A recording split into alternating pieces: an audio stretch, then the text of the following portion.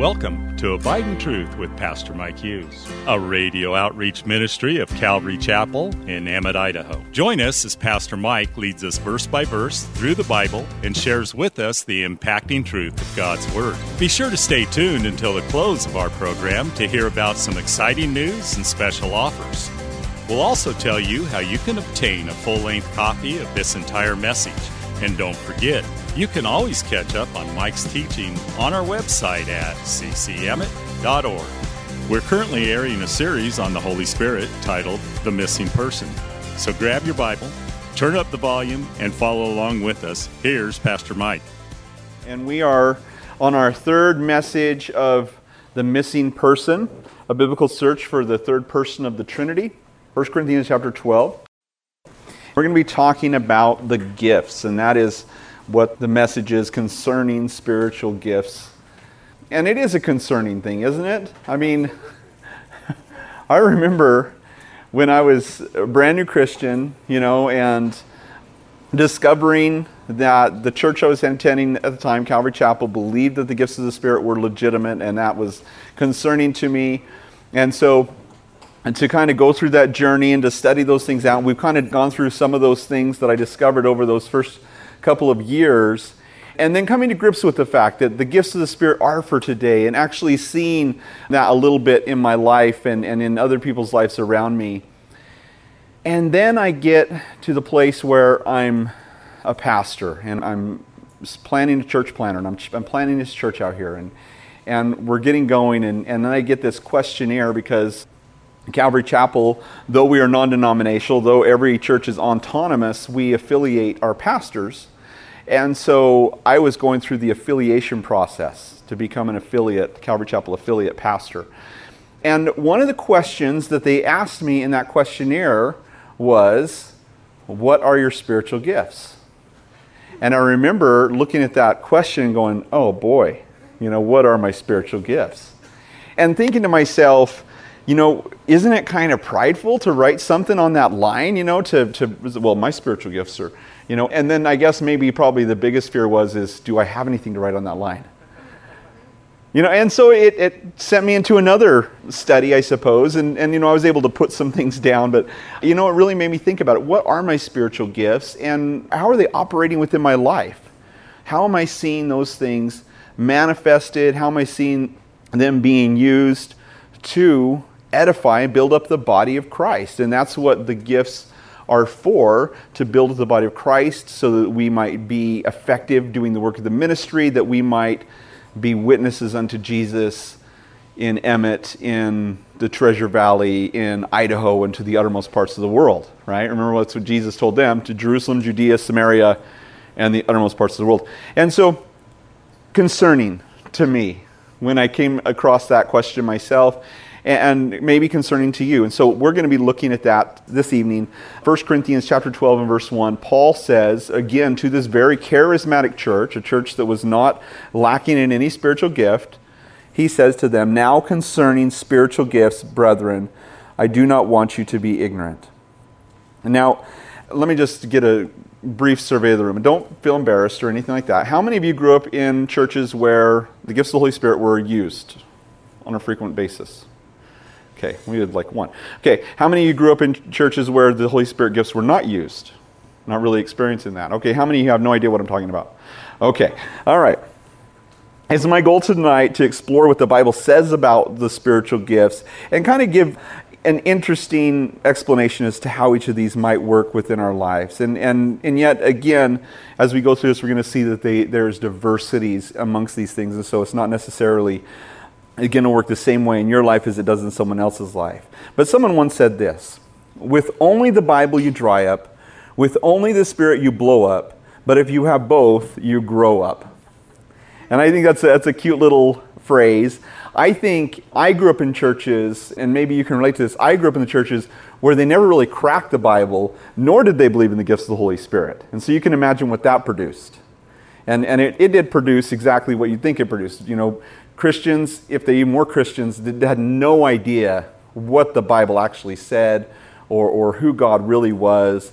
And so you had apathy, you had ignorance, and you had a mess. And so hopefully we're going to be able to help with some of those things for people who grew up like I did. And it's my desire as a church, and we're just going, as we, on Sunday mornings and usually on Thursday nights, we're just going through the Bible verse by verse. And my hope would be, by the Spirit of God, working in the hearts of the people, manifesting the gifts of the Spirit in the people, that the Word as it comes, Spirit-breathed, that's what the Bible says about itself, is that it is God-breathed, would begin to mature the believers so they might be effective and grow up in the ministry. And so Paul says concerning, I don't know, you'll notice this in your Bible, concerning spiritual gifts, and that word gifts is probably italicized in a different, maybe a different gray scale or something like that. What does that mean? When you come across that in your Bible, what does it mean when you find a word that is italicized like that, or maybe a lighter color? It means that it wasn't in the original Greek. And so they add it for clarification. And so what does this really say? It doesn't use the word spiritual gifts in the Greek. What it uses is just the word spirituals. And pneumatikos is the my butchering of the Greek. Literally just means spirituals, and things pertaining to the Spirit is what that means. And so we're not specifically talking about spiritual gifts, although that he does use the word charis, which is the Greek word gifts, a couple of times in this passage. But when he talks about this, he doesn't say spiritual gifts, he just says spiritual things, or things pertaining to the Spirit is what that means. And he says, verse 2, you know that you were Gentiles carried away to these dumb idols, however you were led. Again, you have to remember that the majority of the church in Corinth was Gentile. They were Greeks or Romans. And they worshipped idols, which is dumb to worship idols. To bow down before a statue of any kind, to pray to a statue, to think that there's something behind the statue that you're praying to. He's saying that's dumb. No, he's not saying that actually. He's saying they don't speak. And statues don't speak, do they? You can't pray to something, but he's basically saying that was a dumb thing to do by speaking to those, because they can't speak, and they definitely don't speak for God. And so he says, therefore, I make known to you that no one speaking by the Spirit of God calls Jesus accursed, and no one can say that Jesus is Lord except by the Holy Spirit. Now, this doesn't mean that people can't utter the phrase, Jesus is Lord, if they don't have the Spirit of God in them. What it means is nobody with the Spirit of God on them is going to curse Jesus. That's not something that's going to come from Jesus. And nobody can say in their heart and mean it that Jesus is Lord, except that the Holy Spirit reveals that to them. And you remember that when Peter was with Jesus and he says, who do you say that I am? And he says, you are the Christ, the Son of the living God. And then remember what Jesus said to him. He said, flesh and blood has not revealed this to you, but the Holy Spirit has revealed this to you. So the Holy Spirit revealed that to Peter. Now, that was one moment. The next moment, Peter said, oh, no, you're not going to go be crucified. And then Jesus says to him, get behind me, Satan. So 1 second, Peter's filled with the Holy Spirit. And the next second, get behind me, Satan. As Christians, from the time of Pentecost, the Spirit never departs us. And so that's kind of a beautiful thing. But that was Matthew chapter 16 when that happened. But nobody's going to say that Jesus is cursed except, or by the Holy Spirit, but nobody can say Jesus is Lord. Nobody can say Jesus is Lord and mean it unless the Spirit of God is in them. And so notice what Paul does here, verse 4. He says there are diversities of gifts, but the same Spirit. There are diversities of ministries, but the same Lord. There are diversities of activities, but the same God who works all in all. What Paul is saying here is there's a difference between gifts that come to each Christian, and they all come by the same God, by the same Lord, by the same Spirit. And again, that's kind of a reference to the Trinity there. Usually when we say God, we mean the Father. When we say Lord, we mean Jesus. And when we say the Spirit, we mean the Holy Spirit. And so he's saying that they're all manifesting these gifts. Now, not everybody's going to have the same gift or gifts.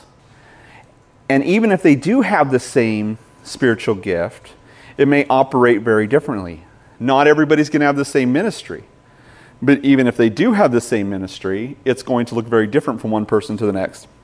And not everyone will do the same activity, yet even the activities that the Spirit produces in us may be different, from one person to the next. And so that's what he's kind of trying to say. Now, the reason that he gets into this, and the reason he even says this, is because in the Greek culture, they had Dionysius, they had Hermes, they had all these different gods and goddesses that they worshiped, Diana and Asclepius, and, there's a myriad of them. And in the pantheon, if you wanted to party and drink and booze it up, you might worship Bacchus. Or if you wanted money, then you'd worship Mammon. Or if you wanted sex, then you worship Diana. And so whatever you were into or whatever you felt like your need was, if you wanted a good family, you'd worship Hera. And so all these different gods and goddesses represented a different thing that you might want to have in your life, or a different gifting that God would provide to you. And so a lot of Romans would worship all of the gods, but usually they would be loyal to one or the other. Thanks again for listening to Abide in Truth with Pastor Mike Hughes. If you would like a copy of today's sermon in its entirety, call us at 208-365-0991 or send us a text at 208-991-2756. Be sure to mention today's date. You can also listen to Pastor Mike's latest message on our website at ccemmett.org. And don't forget to search for Calvary Chapel Emmett on iTunes and YouTube. Remember to hit subscribe when you're there. Thanks again for listening, and remember, always abide in truth. Until next time, God bless. Abide in Truth is a radio outreach ministry of Calvary Chapel in Emmett, Idaho.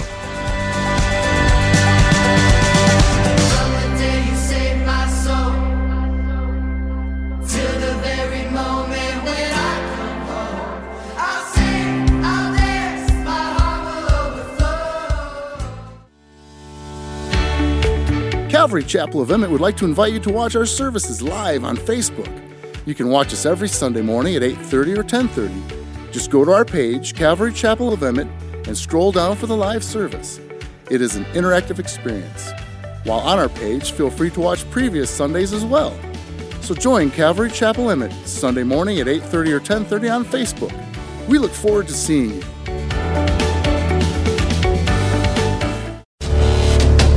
Calvary Chapel of Emmett would like to offer you a free gift for joining us today. Right Now Media. Right Now Media has been called the Netflix of Christian Bible studies. With over 30,000 Bible study and discipleship videos, there's even tons of Christian cartoons for the kids. To get your free account to Right Now Media, just visit our website at ccemmett.org/right now. That's ccemmett.org/right now. And God bless.